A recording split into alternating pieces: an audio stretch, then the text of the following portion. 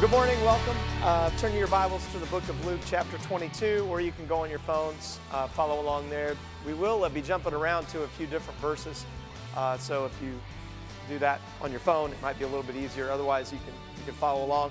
We've been in our series through the book of Luke. We'll continue through our series as we go through it this winter, through the Christmas season, and hopefully you guys will be reading through that and getting ready. We've been going from the end back to the beginning. So when we started our series, I told you that what we'd be doing is going back and grabbing the first few chapters over this time period at the end of the year, and when the world around us celebrates Christ's birth and Christmas and all that stuff. And so that's what we'll be doing. And as you know, our series is called To Seek and to Save, the Son of Man. I think everybody's been here before as we've gone through this series, so I'm not going to hash back over that. Jesus' purpose was to seek and to save the lost. Now today, what I want us to think about is this question. Here's the question. Did you lack anything? Did you lack anything? We just got done with Thanksgiving, right? We just got done with sitting around for most of us in this room. Probably we should have made ourselves lack a few things, right? And we didn't. We ate too many cookies, too much pie, a little too much turkey, all those things that we do. And the real question I think that you have to grapple with, or we have to grapple with as believers, because here's the deal, if you don't grapple and answer this question properly, you can be twisted up and be led down roads that will lead you so far from your Heavenly Father and so far from the Trinity, the Father, the Son, and the Holy Spirit that wants to be active in your life, that you'll find yourself doing things and being places that you never thought you'd be if you chase this question the wrong way. Did you lack anything? Because really, once we figure out there's something we believe we lack that God's not giving us, isn't it interesting how that begins to dominate our prayers, dominate our thoughts, dominate what we think we should get, and we begin to kind of structure our life to try to get that thing we think we lack?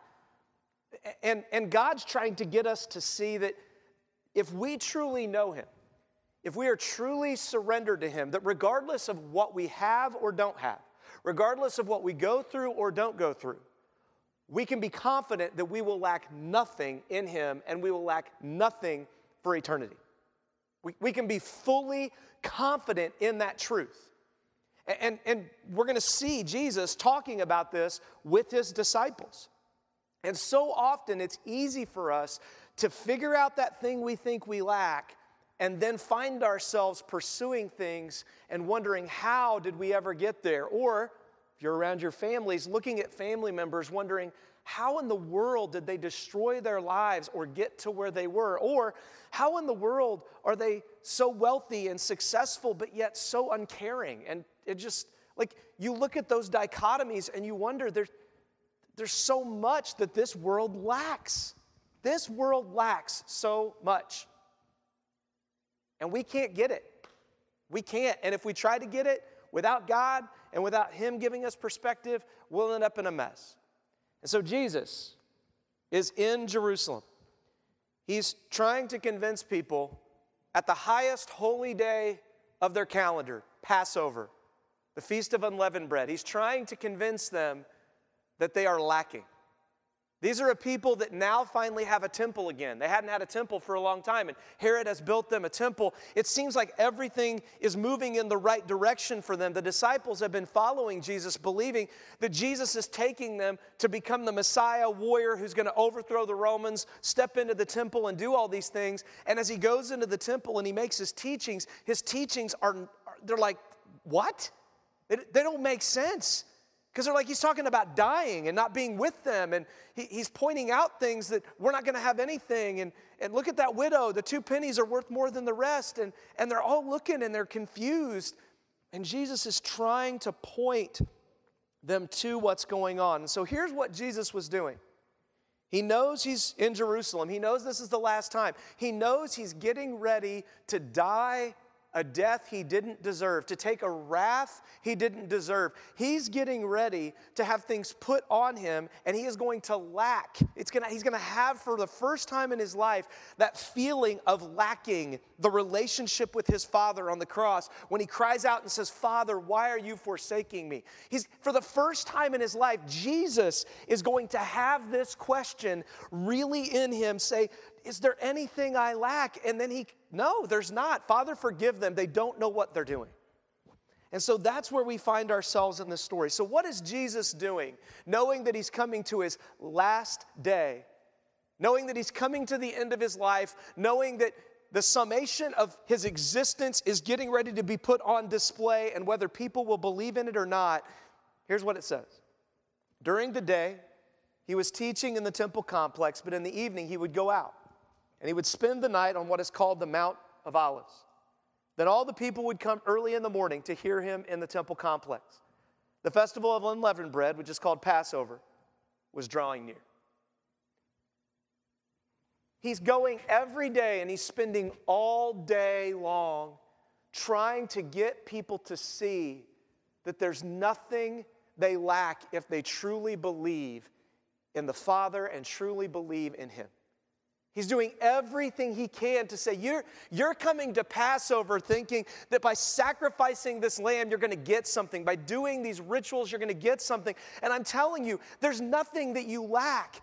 You can do the sacrificial lamb. You can obey the law, but do it from a standpoint of realization that you have everything, not that you're trying to get something. It's not that you lack. It's you've been given everything. You've been given all that you could, wow, let's celebrate that. And that's what he's teaching. And then in the evening, he would go out. He'd spend the night on the Mount of Olives. I don't know if he was staying in a tent. We don't have that information, but if he was staying on the Mount of Olives, was there a house there? Probably not. Might have been. But he's going and he's staying there in the night. And what was he doing when he went to the Mount of Olives? We'll find that out in a minute. We'll see what he was doing each night. Then all the people would come early, and they would come into the temple complex, and they're like, "We don't really care what's going on with the festival. Passover and unleavened bread, this guy's amazing. We're stopping everything to listen to him." And can you imagine how that would have frustrated the religious people of Jesus' day? How angry they would have become that he was the center of attention and not them.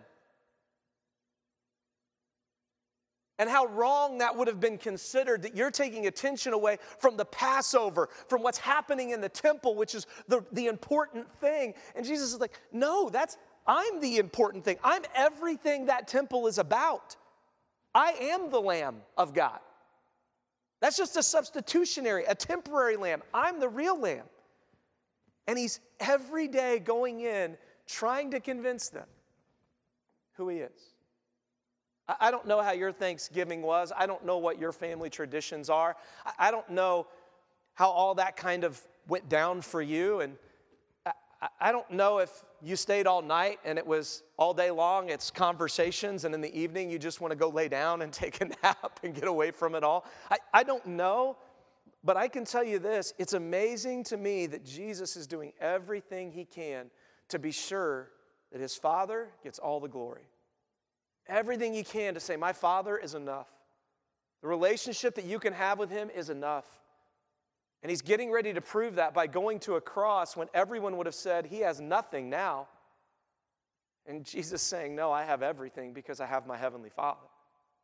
And that's exactly what you find in this moment. This is a heavy, heavy moment. And it's the festival of unleavened bread. Do you understand what this meant? This is we celebrate Thanksgiving and Christmas. And we have these traditions. We go to my family on Thanksgiving Day, and then we drive through that night.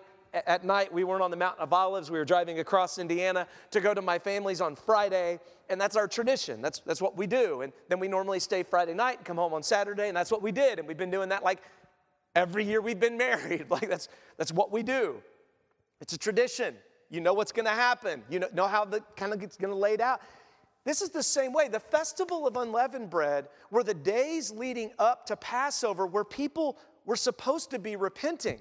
That's why Jesus, like John the Baptist, had been calling people to say, repent, the kingdom of God is near. It's at hand. Jesus is in the temple saying, hey, repent, the kingdom of God is here right now. Like, this is your chance to clean out the leaven. That's sin in the Old Testament. To clean out the sin, to not let the yeast of sin rise in your bread, but to clean it out so that you're ready to meet God. Because he's going to come with his Passover lamb, and when you come to him and say, God, I've confessed everything I know. I've given all back to you. You're all that I have, and then you sacrifice the Passover lamb, there's joy. There's joy knowing that I've done all I can. I'm just trusting in you. I'm trusting that it's not enough, that this lamb isn't enough, but I love you, and I want you to clean out my life like we're cleaning out all the leaven out of our house, which is what the Jews would do. That's exactly what Jesus is speaking into. Can you imagine? We just have a small portion of his teachings during these days, but can you imagine when we get to heaven someday and we'll be able to find out the things he taught? That the Passover lamb, the actual lamb of God, who we will refer to according to Revelation, Jesus' number one name that we will refer to him in heaven and in Revelation is Behold the Lamb of God. It is the number one name Revelation gives him for all eternity. It's how we'll recognize him. It's how we'll talk about him. And here he is in the temple with the lambs getting ready to be sacrificed. They're baying. They're selling them. They're getting ready to do this great sacrifice and blood running everywhere, and he's teaching about himself. Is there anything you lack?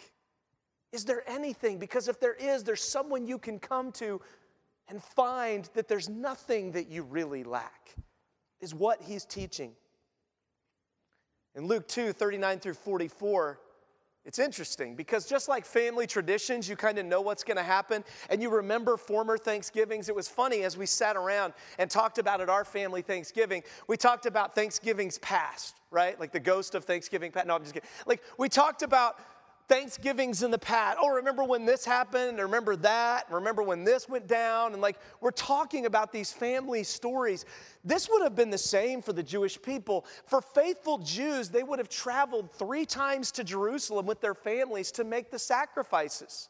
3 times a year they would have traveled. Passover was the one festival that if you missed the other 2, this was the one you didn't miss. Everybody went for this one. This is the one that you got. Somebody from your family's got to get there. And isn't it interesting that we find another story about Jesus at the beginning of Luke's gospel?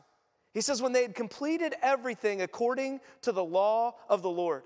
That means Joseph and Mary were faithful people. They just wanted to obey their God. They weren't doing it to get something. They were doing it because they believed God loved them and that he had given them everything, that he had even given them a son, miraculously given them the son, Jesus, to them.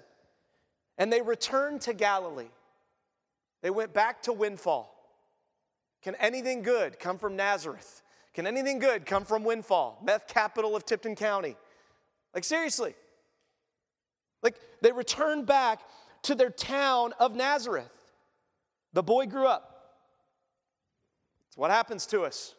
We just grow up, and then we keep growing up. Well, kind of we shrink and grow out after we grow up. Like, that's a part of life. But the boy grew up, and he became strong, filled with wisdom, and God's grace was on him. And don't we tell stories at Thanksgiving about that? I mean, Clint walked into our Thanksgiving, and everybody's like, whoa, what happened? Because he's like shot up. He's taller than I am. And everybody's like, wow, what are you feeding that kid? Like, again, he grew up. And look what it says. And God's grace was on him. Can you imagine that being said about you? Like, it's just obvious that God's grace, like his favor is just all over this kid. And it goes on and it says, every year his parents traveled to Jerusalem for the Passover festival. Jesus has been going to Passover his whole life, 33 years.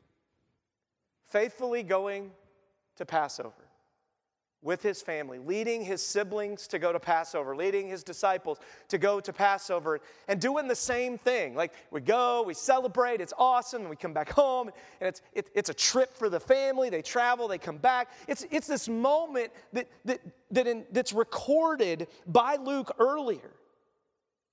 And then he just kind of inserts and says, but when he was 12 years old, remember, there's family Thanksgivings you don't remember. It's like, yeah, we ate, we went home, nothing really significant happened. This one's something significant. It said, they went up according to the custom of the festival.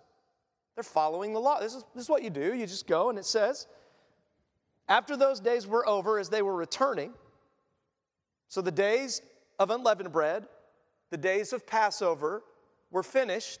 And so they're like, it's time to go home. We came home Saturday. It's time to go home. The days of Thanksgiving are over, praise the Lord. And so now we're going home, okay? And it says, the boy Jesus stayed behind in Jerusalem, but his parents did not know it. That's like getting in the car to drive from my parents, and we get to like the Muncie side, like right Anderson, Muncie area, and we're like, oh, crud.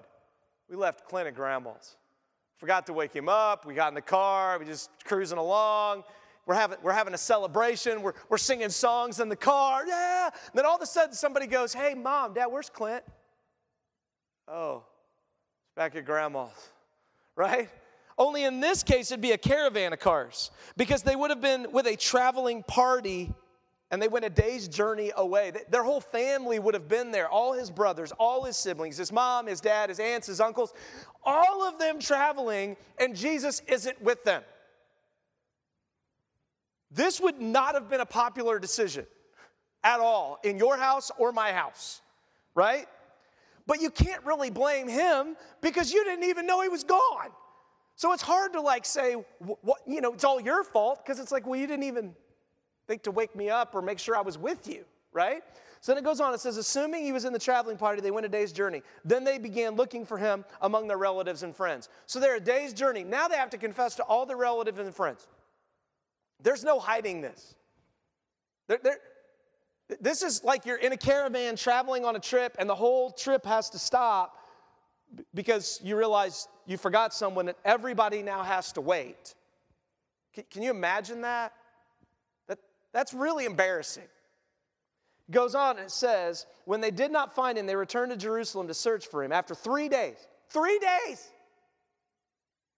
3 days. You've already spent your money you budgeted. You've already been in Jerusalem for all the days of unleavened bread and for Passover, and now you got to go back and spend 3 more days looking for your kid who happens to be the Son of God that you lost. That's a lot of pressure. You think you have pressure at family Thanksgiving? This is huge pressure at this moment. This is a moment that no one in the family would have forgot. This would have came up every Passover. Remember when we forgot Jesus? Oh, I remember that. Oh, that was terrible. This would have come up every single time at every family gathering. And it says, after 3 days, they found him in the temple complex.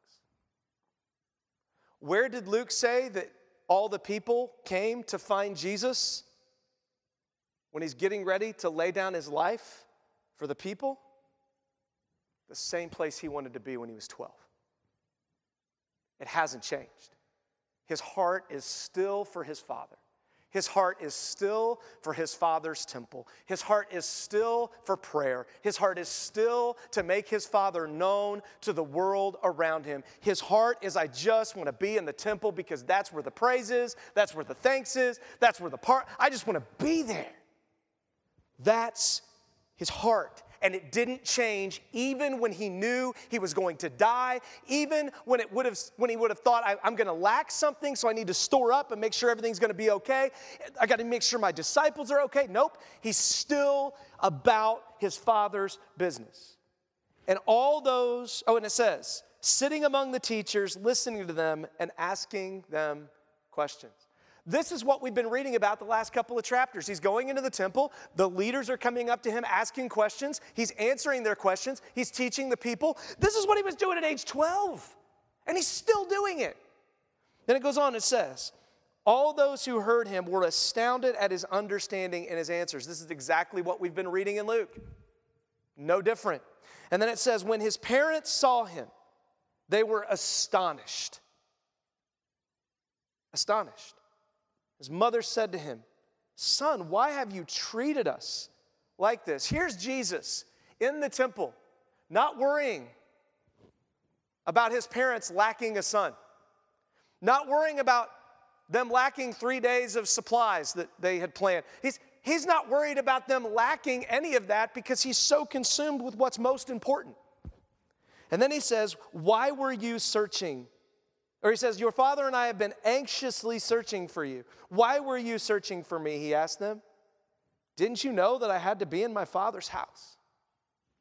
But they did not understand what he said to them. I love this. He says, why didn't you check the temple first? Like, it's my favorite hiding spot, right? Like, how did you not know this is where I would be? That you were searching for me anxiously and you didn't think to come and look in the temple? Well, of course not, because you ready for this? For Joseph and Mary, the temple was over. They did their unleavened bread. They did their Passover. It's over. We're done. Check the box. Now move on. Jesus must be staying in town because he wants to do the fun stuff, not the temple stuff. But see, to Jesus, it wasn't the world he was looking for. The world didn't have anything to offer him. Everything he wanted was in the house of his Father, with his Father and with his Father's people. That's everything he wanted, and that's where you could find him. That's what he longed for. He goes on and it says, the chief priests and the scribes were looking for a way, back to 22, to put him to death because they were afraid of the people. In that chapter, they actually end up offering Jesus to stay in the temple to be taught, and he goes home to be obedient with his parents.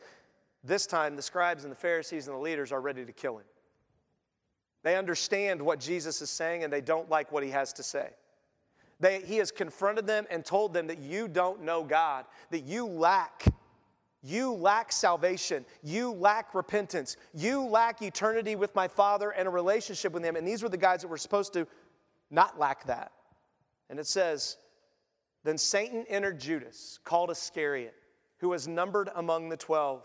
He went away and discussed with the chief priests and temple police how he could hand him over to them. They were glad and agreed to give him silver. So Judas accepted the offer and started looking for a good opportunity to betray him to them when the crowd was not present. How do you become a Judas? You've seen Jesus do miracles. You've seen demonic people healed. You've seen people's arms restored. You've seen dead people come back to life.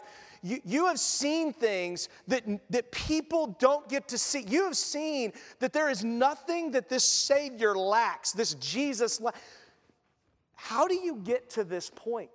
How do you get to a point where you believe there's something you lack so much, that you pursue so much, that you end up turning your back and betraying your Savior to go after that thing you lack versus giving your life to him? Well, the Bible tells us, if you look in John 12:1 in John's gospel, 6 days before the Passover, guess what time this is? This is the same time we're talking about here. 6 days before the Passover, this is John's account of what's leading up to the crucifixion. Jesus came to Bethany where Lazarus was, the one Jesus had raised from the dead. So they gave a dinner for him there. Martha was serving them, and Lazarus was one of those reclining at the table with him. Then Mary took a pound of fragrant oil, pure and expensive nard, anointed Jesus' feet, and wiped his feet with her hair. So the house was filled with the fragrance of oil. Can you imagine doing this at family Thanksgiving? Like, you know, you have that smell. Everybody's like, what is that smell? And everybody's trying to figure out, what. This would have filled the entire house and been overwhelming. This would have been like, nephew Joe coming in. He's 15, and he's got his girlfriend with him, and he sprayed himself with so much Dracar Noir that it's like he leaves a trail behind him as he comes into the house, and you're like, oh, Joe, please, give me a break. Give it 10 years and you'd be lucky to put on deodorant. That's what you're thinking as Joe comes into the house, right? But he's smelling great and the clouds follow him. And you're like, oh, don't sit next to Joe. That's what this would have been like. And then it says, so the house was filled with the fragrance of the oil. It would have been sickening. Then one of his disciples, Judas Iscariot, was about to betray him, said, why wasn't this fragrant oil sold for 300 denarii and given to the poor? All we did was stink up the house with this stuff, and it was a waste. listen, on the surface, this sounds like a pretty decent question. Yeah, that was kind of a waste. You just kind of like sprayed yourself with all the cologne in the world and just so people like smell it. It seemed like a waste. But Judas didn't say this because he cared about the poor, but because he was a thief. He was in charge of the money bag, and he would steal what was put in it. Jesus tells them what Mary did was anoint me for burial. Instead of putting the spices inside of me, which they won't have time to do because of his quick crucifixion and the need to bury him before the sun went down, which we'll find out later. They didn't have time to put spices inside of his body. Mary was spicing the outside, anointing him and cleansing him and giving him the fragrant aroma of life in the midst of death to Jesus. And Judas's concern in this moment is not really one of love and compassion and care. His concern is, I still lack. You see, the reason Judas would have been stealing out of the money bag was because he believed he deserved it. There was something Jesus and the disciples weren't giving him. I've put in a lot of hard work. I can take a little money out. I mean, the people are giving us more anyway. Listen, the slide from this to being filled with Satan is really subtle. This is a man that had followed Jesus, walked with him, had seen all the miracles and everything, and this is where he ends up. Now, let me tell you this. Why in the world would Jesus, Son of God who knew everything, put this guy in charge of the money bag? I mean, there were other disciples who were even named like they were people of character. Like Nathaniel said that he was above reproach. Like, why not put Nathaniel in charge of the money bag then? You see, the only reason that I can figure out that Jesus put Judas in charge of the money bag is because he's trying to teach us a very important principle about what we believe, about what we have and what we lack, and our response to it. If you read later or earlier in Matthew's gospel, it says, don't collect for yourselves treasures on earth where moth and rust destroy, where thieves break in and steal, but collect for yourselves treasures in heaven where neither moth nor rust destroy, and where thieves don't break in and steal. Where your treasure is, your heart will be also. Judas treasured the money.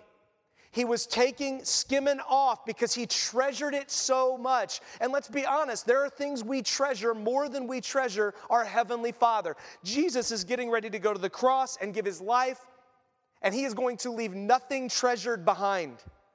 Even his own life he did not try to keep because he knew God would give him new life, that he would lack nothing in death from his Father. And so here you have Jesus giving this to Judas to say, look, and in this passage, when Jesus taught this lesson, he would have known Judas was one of the 12. He would have known Judas's heart to steal, and this would have been a very merciful thing to tell Judas. He goes on and he says this is what Timothy says. But godliness with contentment is great gain, for we brought nothing into the world, we could take nothing out. But if we have food and clothing, we'll be content with these. But those who want to be rich fall into temptation, a trap, and many foolish and harmful desires which plunge people into ruin and destruction. For the love of money is the root of all kinds of evil, and by craving it, some have wandered from the faith and pierced themselves with many pains. This is Judas. But you, man of God, run from these things. Go the opposite direction. Judas could have easily said at any moment in the 3 years he was traveling with the disciples, guys, I confess, I've been stealing. Here's the money bag. I'm done. You guys handle it. I don't want this. I want God to be enough, and I don't need the money. I don't need to handle the money. I'm not the wisest one with the money. You can have it. I'm done. But he didn't. And he says, pursue righteousness, godliness, faith, love, endurance, and gentleness. These are the fruits of the Spirit. He's saying pursue the Spirit of God. Pursue God in a way that the Spirit gives you the things that you can't get by purchasing. You can't get righteousness by buying it. You can't get love by buying it. It only comes from God. And these are the things we should be concerned that we lack.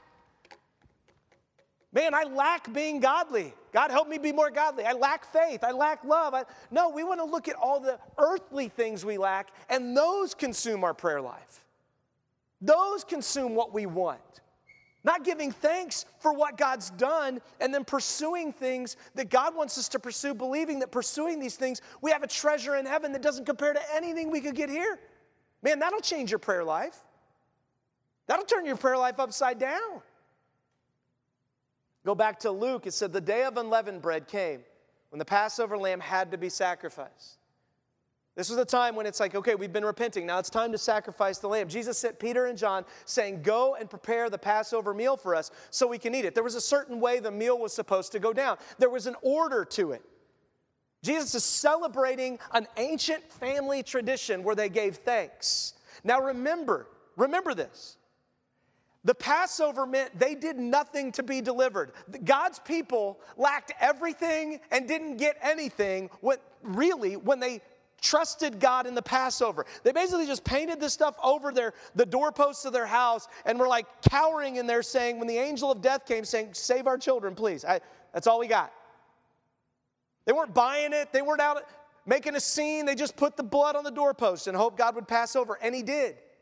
He passed over their sin. He passed over their sons because he was going to kill his son.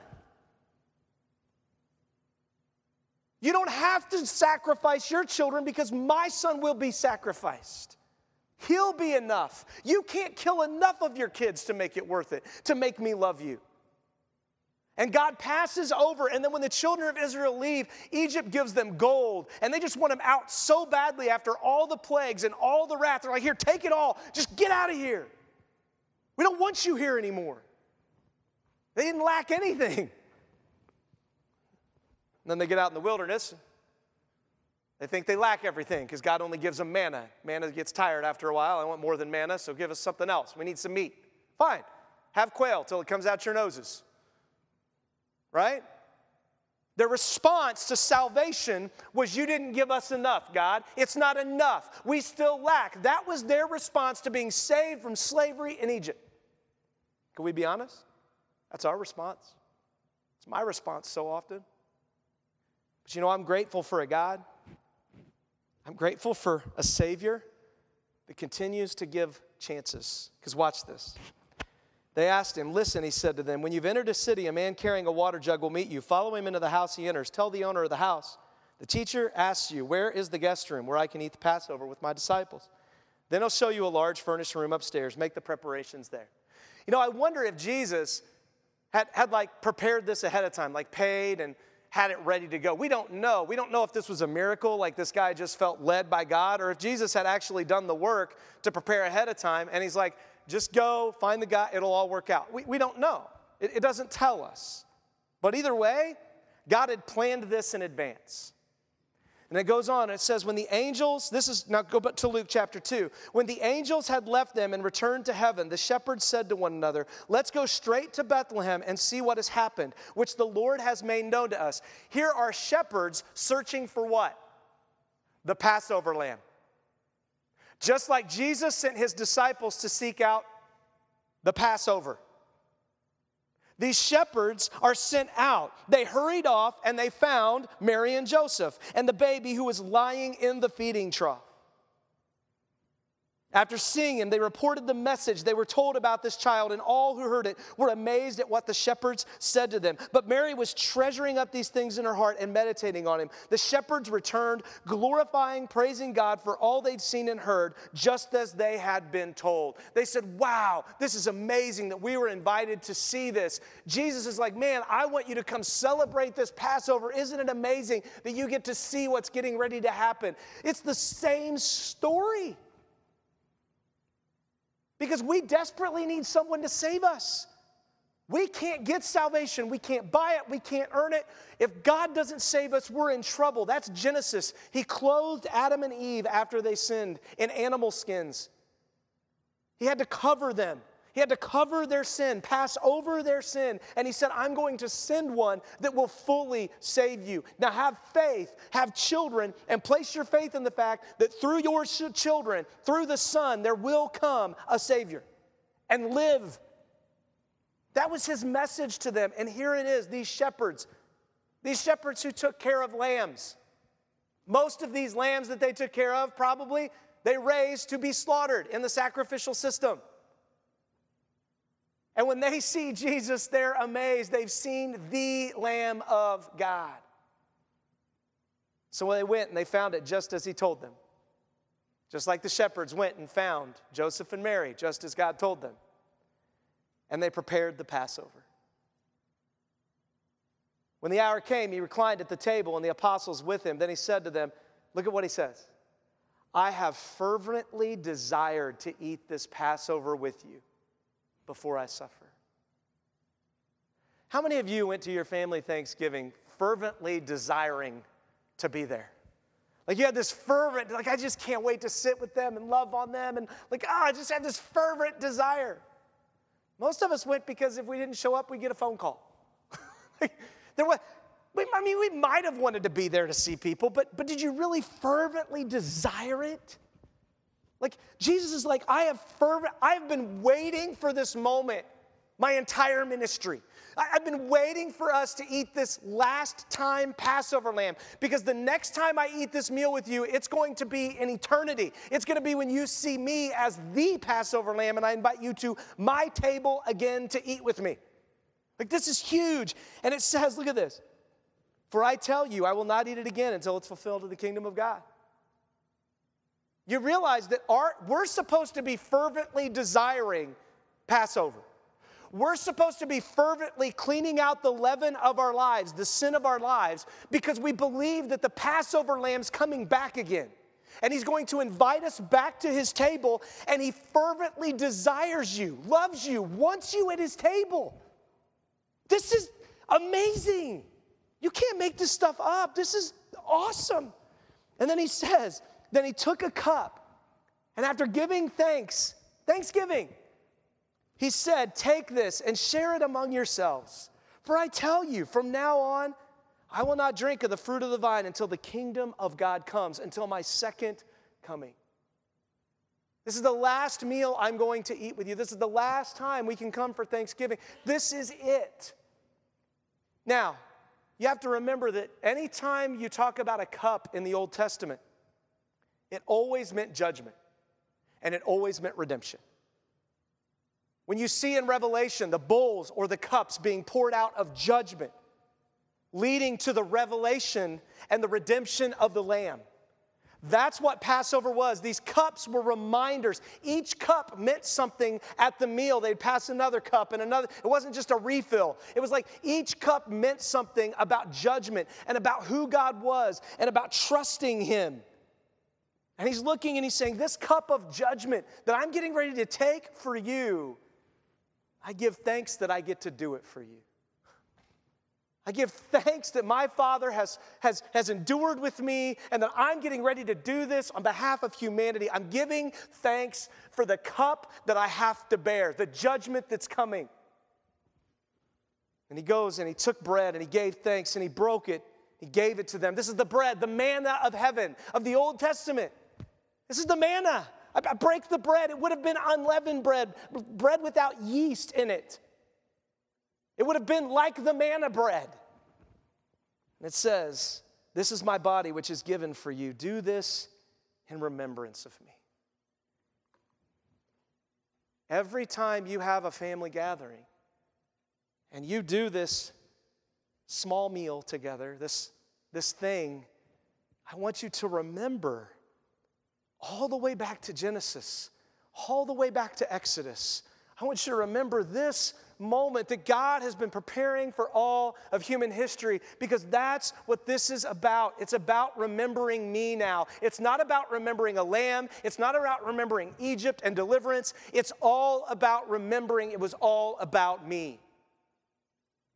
And he goes on, he says, in the same way, he took the cup after supper, because you had a before and then an after supper cup, and said, this cup is the new covenant established by my blood. That would have been the cup of redemption.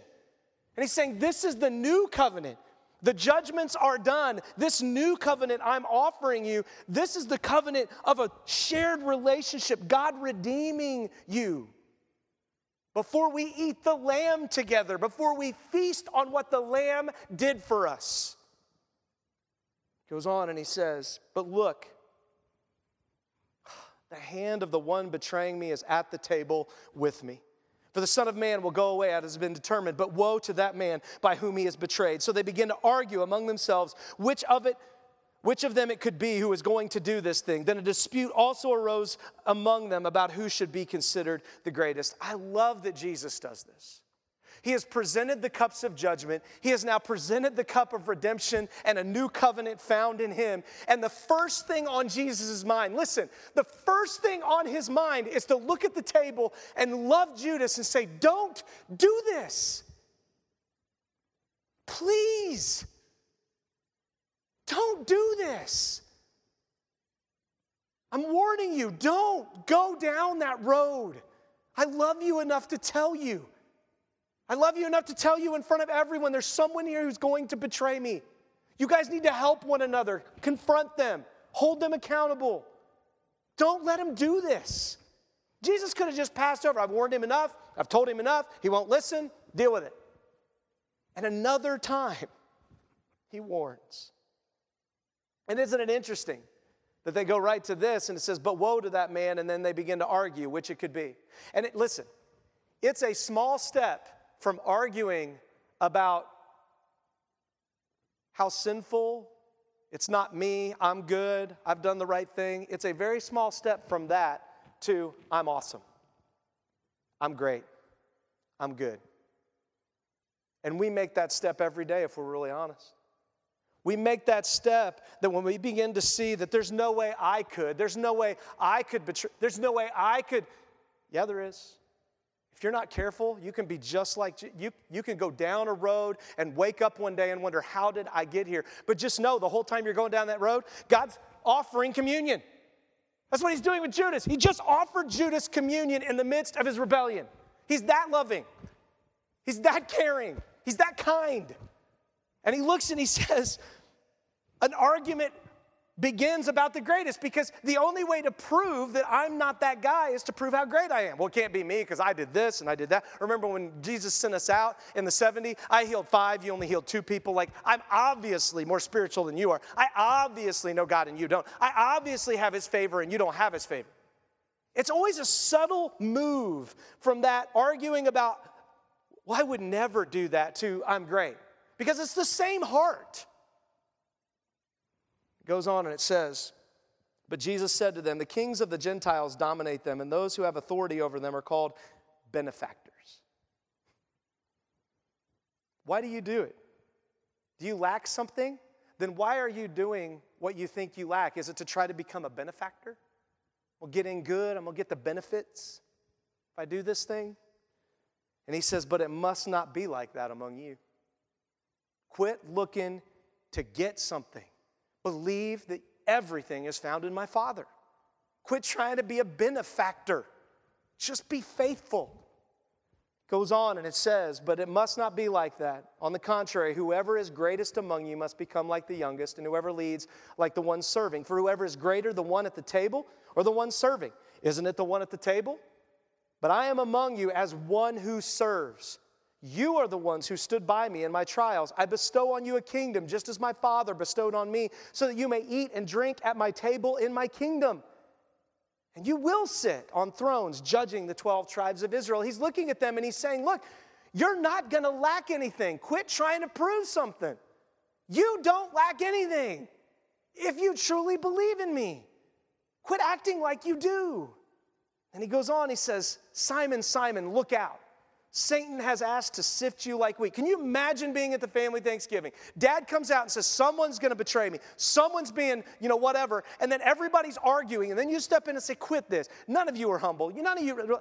And then all of a sudden, the first person you talk about is Simon.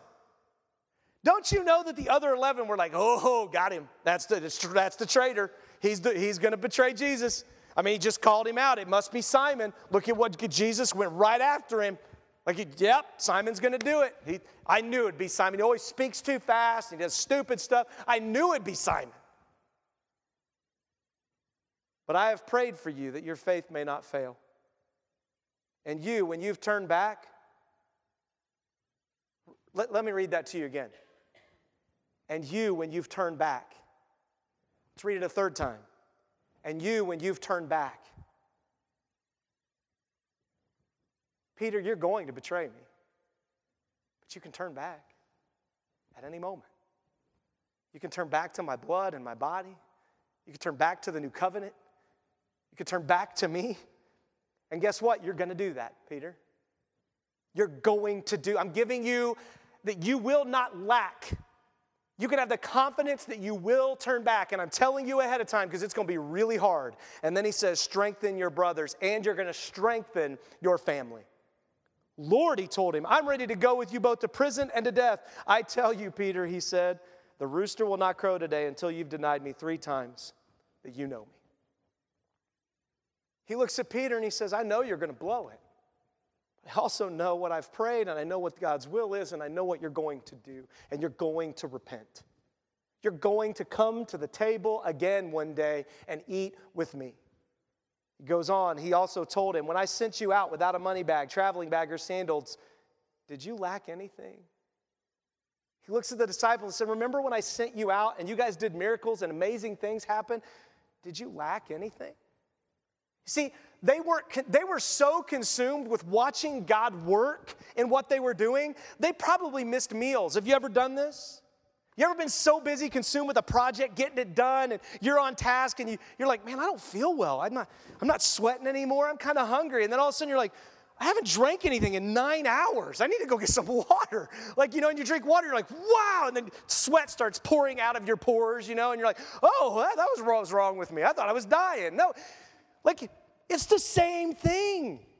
When you're consumed with what's really, when you're consumed with something, you'll forget to eat. You'll forget that I don't lack anything. I'm going. And then all of a sudden your body says, hey, you're lacking.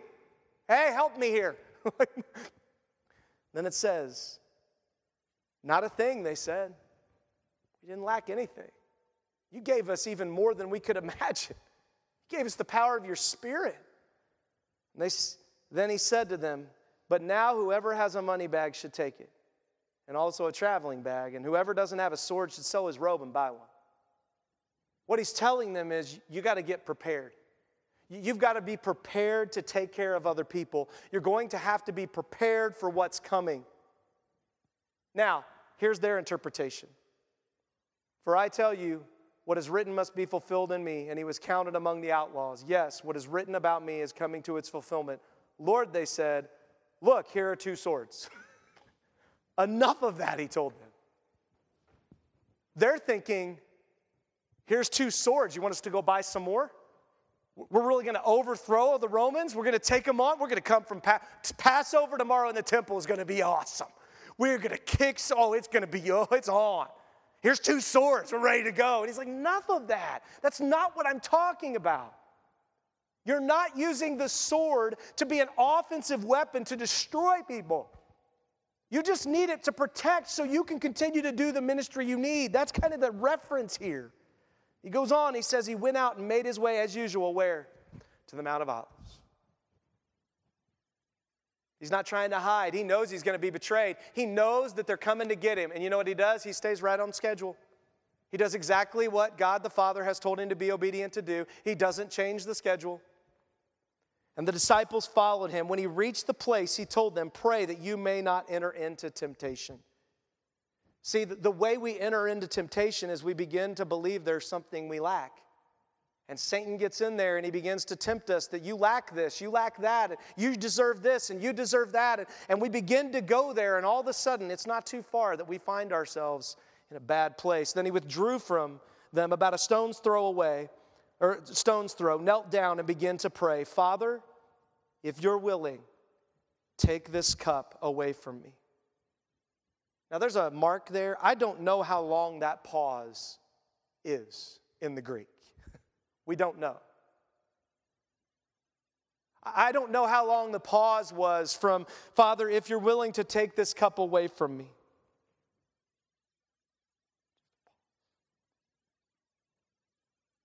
And then him saying, nevertheless, I don't lack anything. So not my will, but your will be done, because there's nothing I need except you. And if I obey you, I'm with you, so I'll take the cup of judgment. When I don't deserve it, when it wasn't me who did it, but I'm going to take it. And he goes on and he says, then an angel from heaven appeared to him, strengthened him. Being in anguish, he prayed more fervently, and his sweat became like drops of blood falling to the ground. Jesus understands what's getting ready to happen. He understands that for the first time in his life, what he agreed to at the beginning of creation is going to happen. Can I just tell you, if you're a Christian, this will happen to you at some point in your life because it happened to our Lord. There is going to come a point in your life where you will come to a place where you will have to decide, like sweats of like blood coming out, am I truly going to surrender to my God, or am I going to get what I think I deserve? What I'm owed. There may be multiple times, but there's going to come moments like this in your life as a Christian. And the reason I know it is because Jesus had these moments. And if he's our Savior and he's our Lord and we follow him, then we're going to have the same moments he had. And his response is amazing. And then he goes back. When he got up from prayer and came to the disciples, he found them sleeping, exhausted from their grief. Exhausted from their grief. He asked them, get up and pray so that you won't enter into temptation. While he was still speaking, suddenly a mob was there, and one of the 12, named Judas, was leading them. He came near to Jesus to kiss him, but Jesus said to him, Judas, are you betraying the Son of Man with a kiss? He warns him in love again. Judas, don't do this. And don't pretend like we're good. Isn't that the worst at family gatherings? Everybody gets together and pretends like we're all good when it's not good. It's not good. I don't know what to do with this, but it's not good. And I'm going to say it, and I'm going to trust God to make something good out of something that's not good. And then he says, while he was speaking, suddenly they were there. Then those around him saw what was going to happen. They asked, Lord, should we strike with the sword? Then one of them struck the high priest's slave and cut off his right ear. I mean, it's going down. This is what they thought was coming. And here we go. It's time. We thought we got to wait till tomorrow, but we're doing it tonight. He cuts the ear off. But Jesus responded, no more of this. And touching his ear, he healed him. Then Jesus said to the chief priests, temple police, and the elders who had come for him, he still speaks the truth.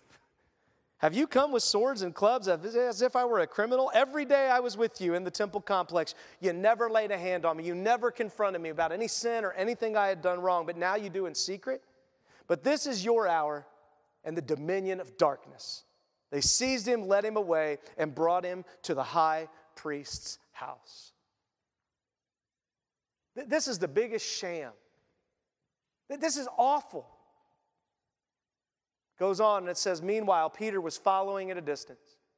They lit a fire in the middle of the courtyard and sat down together, and Peter sat among them. When a servant saw him sitting in the firelight and looked closely at him, she said, this is the man, this man was with him too. But he denied it. Woman, I don't know him. After a while, someone else saw him and said, you're one of them too. Man, I am not, Peter said. About an hour later, another kept insisting, this man was certainly with him, since he also is a Galilean. But Peter said, man, I don't know what you're talking about. 3 times, Peter denies his Lord. Peter is struggling to believe that there's nothing lacking. See, Peter thinks there's something lacking in his Savior, and so I can't say I was with him. I have to pretend like I got to protect my name, my brand. I got to protect who I am. I can't admit that I'm with him. Watch what happens. Immediately, while Peter was still speaking, a rooster crowed. Then the Lord turned and looked at Peter.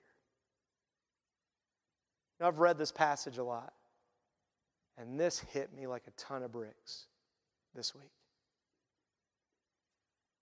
Peter's standing off at a distance, thinks he's hiding in the crowd, thinks he's hiding out from his Lord like we do in our sin. We think we're hiding out. We've covered it up. Nobody knows. We're hiding out and denying, saying things that we would never say to his face. We'd never, no, we wouldn't do that, but doing things that we never do. And when the rooster crows, the Savior turns and finds Peter in the crowd and just looks right at him. So Peter remembered the word of the Lord, how he said to him, before the rooster crows today, you will deny me 3 times. And he went outside and wept bitterly. See, that's what our sin should do to us. Our sin should cause us to weep bitterly. But see, here's the thing. That's only half of what Jesus told Peter. You remember the other half? Peter thinks he lacks now. I lack my Savior. I lack my integrity. I lack my character. I lack. And Jesus said, it's okay, Peter. Remember, you're going to come back to me. You're going to return to me and lead your brothers. And it doesn't happen this day. It doesn't happen the next day. It takes a few days. But we find Peter running to the tomb to see his risen Savior. You want to know why? Because he knew Jesus told him to return to him.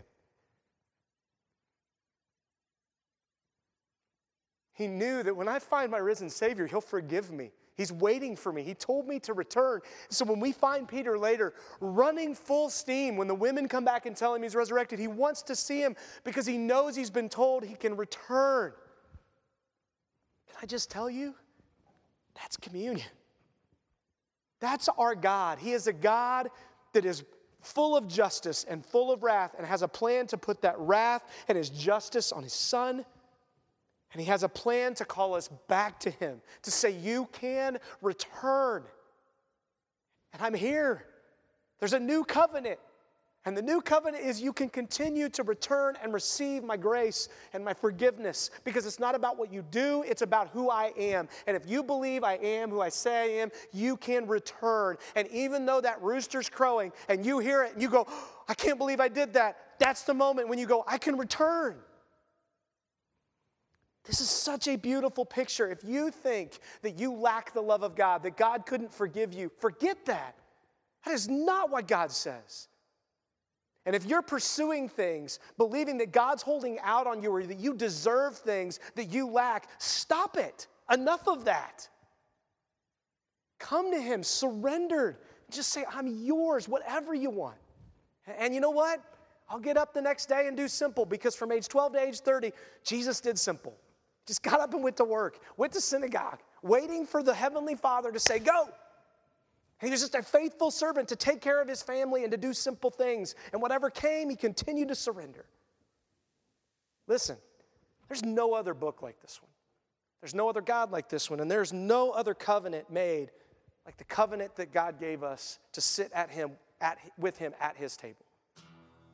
And one day when we get to heaven, we are going to sit at that table with him. And that is going to be amazing. And I hope that you will fervently desire it today. And I hope that you will fervently desire to sit with him one day forever, just like he fervently desires to want to sit with you.